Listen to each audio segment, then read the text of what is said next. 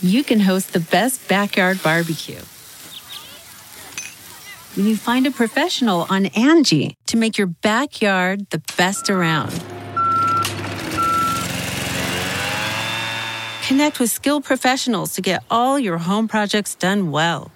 Inside to outside, repairs to renovations. Get started on the Angie app or visit Angie.com today.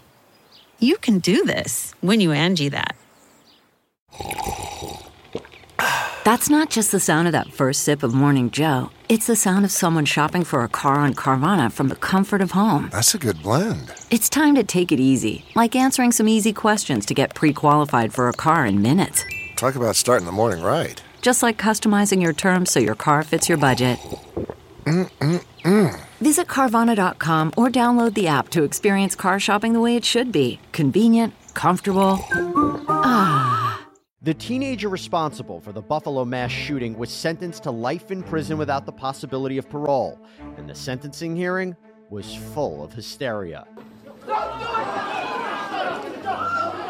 We bring on homicide prosecutor Melba Pearson to discuss whether the federal death penalty could now be on the table. Welcome to Sidebar, presented by Law and Crime. I'm Jesse Weber. I hope you spend the rest of your life, every second, every minute, every hour, rehearsing the daunting sound of the screams and the echoes of the lives you snuffed out.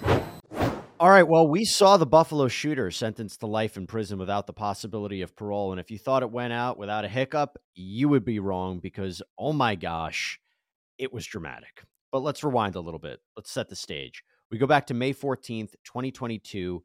18-year-old Peyton Gendron traveled back to a predominantly black neighborhood in Buffalo, New York, and opened fire at a supermarket, killing 10 people and injuring 3 others. And if that wasn't horrific enough, Gendron posted a 180-page rant online that contained racist and anti-Semitic conspiracy theories. Investigators say the massacre was racially motivated, as 11 of the 13 people shot were black. The shooter ended up pleading guilty to 10 counts of first-degree murder, 3 counts of attempted murder, as well as a weapons possession charge, and 1 count of domestic act of terrorism motivated by hate. Now we go to his sentencing. At the sentencing, like we've seen in other sentencing hearings, victims are permitted to make victim impact statements, give their thoughts on what happened. The judge can consider this.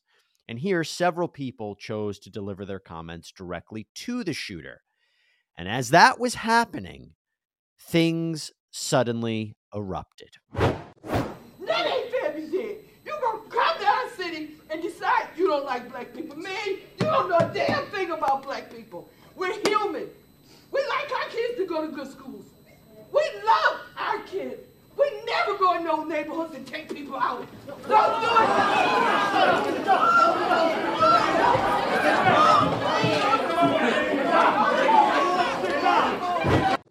So that was Barbara Massey speaking about the death of her sister, Catherine Massey, when that man lunged towards the shooter.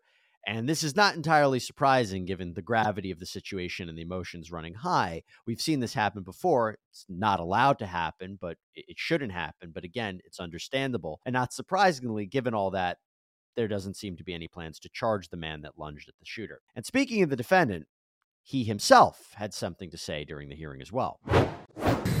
I did a terrible thing that day. I shot and killed people because they were black. Looking back now, I can't believe I actually did it. I believed what I read online and acted out of hate. I know I can't take it back, but I wish I could. And I don't want anyone to be inspired by me and what I did. It's incredible to hear that. You know, he admits that this was racially motivated.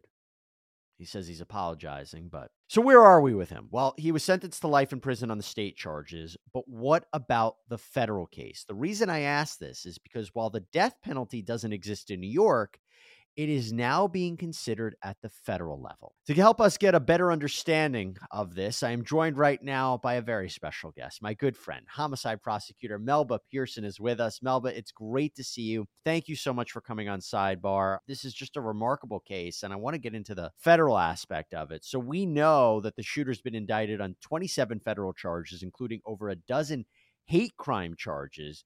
He originally pled not guilty, but he seems to be willing to plead guilty if the death penalty is taken off the table. We know the Attorney General is going to decide at a later date whether to seek the death penalty. Do you think it should be pursued here? So, Jesse, always great to be on with you. That's a tough one, right? Because of the fact that you have to look at what the survivors' families want and the surviving victims. If they are very adamant that they do not want to see the death penalty, that could be one reason why the death penalty won't be pursued. Also, because of the fact that he's already going to be serving a life sentence in New York. A concurrent federal sentence of life would still bring closure to all of the families involved. So I think the concerns of the next of kin and the victims are going to play a very big role here as to whether or not the Attorney General, Merrick Garland, will seek the death penalty in this case. But the thing about that is, what I've been reading is some of the victims' family members say they don't want the death penalty. They think that his punishment should be life in prison, that he would suffer in prison as opposed to being on death row and eventually being executed.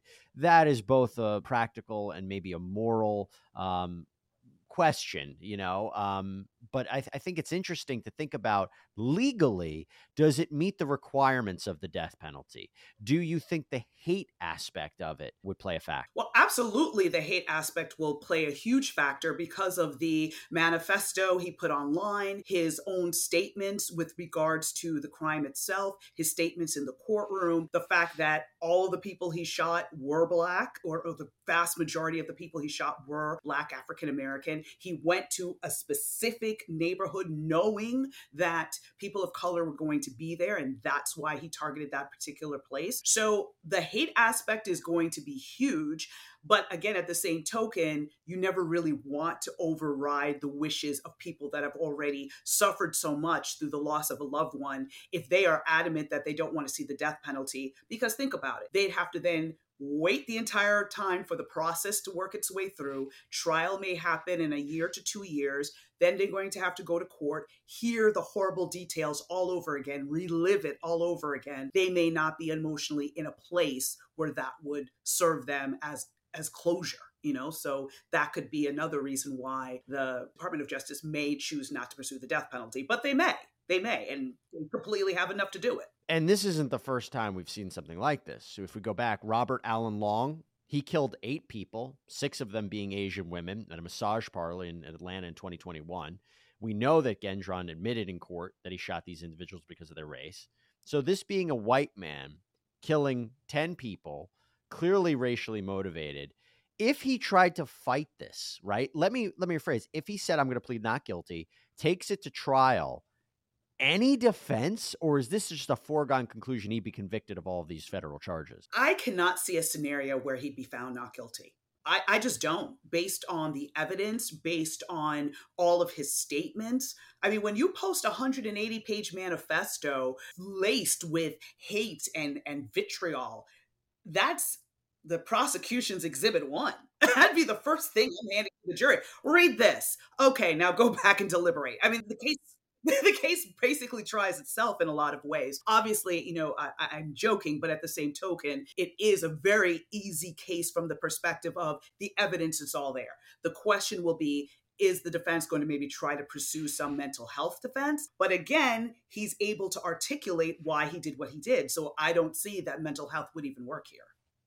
Let's get into that, because in his statement to court, he said that he wishes he could take it all back. He can't believe he actually did it. And I find that quite remarkable. And he went on to say that he believes what he read online and that he hopes that no one will be inspired by what he does. Do you think that he was actually influenced by what he read online? Do you think he's being sincere right now, that he's apologetic? Because it was only, how many months ago? Right. It was like less than a year ago. I have mixed feelings about that. I do think that people can change. People do have the capacity to grow and change. I think the time frame is a little short for that in his scenario because of the fact that I think he's upset that he got caught. I mean, now you're looking at the rest of your life in prison. There's a potential that you may end up being put to death for what you did. So the logical response is to be like, I'm sorry, this is awful. Yeah, it was, let me blame all these other influences rather than myself and my own hateful heart, right? Yes, he may have been influenced by what he read online, because we do see indoctrination of young people, unfortunately, through a lot of these different websites and all of that. But at the same token, you still took the action. You went and got the gun, you got the ammunition, you planned where you were going to go. So yeah, that's crocodile tears to me. And by the way, we have so many of these teenage mass shooting cases, so people often immediately start to question the parents. Like, how could this happen? We go to the Oxford school shooter, Ethan Crumbley's parents. They're charged with involuntary manslaughter because they, allegedly allowed their son to have access to guns. They ignored warning signs. This shooter's parents, we understand that they're not going to be criminally charged. They could face civil lawsuits. We know that court documents have detailed how Peyton was gifted hunting rifles by his father. He had a history of racial outbursts and violence against animals in their home. So if there are clear warning signs, why didn't the parents do more? And do you think that they're going to be held legally accountable? I do agree that there'll be a number of civil lawsuits. I don't know how much money they're going to be able to recover from the family. I think it might end up being more symbolic unless they're wealthy and have some assets that can be distributed among 13 families. Again, thinking that's unlikely. It's a tough one because of the fact that parents don't always know every single thing their kid is doing. And this is, of course, a cautionary tale to parents to make sure that you're monitoring your child's social media, that if you see them acting aggressively towards animals and other people, you seek help, because many serial killers and mass shooters start off by harming animals or harming the family pet. So you have to be more cognizant of what's going on. I mean, we saw this in Sandy Hook, where the mom thought that buying a gun for her child would cause them to bond. And meanwhile, she ended up being killed by that same weapon. So parents definitely have to step up to the plate when it comes to that. I just don't know if holding the parents accountable is going to bring any more closure for the victims. Maybe, but again, I think it's more lays with him, unless, of course, some evidence is revealed that they shared the same beliefs and that they maybe aided in some way. That's the question. Melba Pearson, your insight's always so much appreciated. Thank you so much for talking about such a difficult case and for coming back here on Sidebar. Thanks, Melba. Thanks, Jesse. And that's all we have for you here on Sidebar, everybody. Thank you so much for joining us. Please subscribe on Apple Podcasts, Spotify, YouTube, wherever you get your podcasts. I'm Jesse Weber. I'll speak to you next time.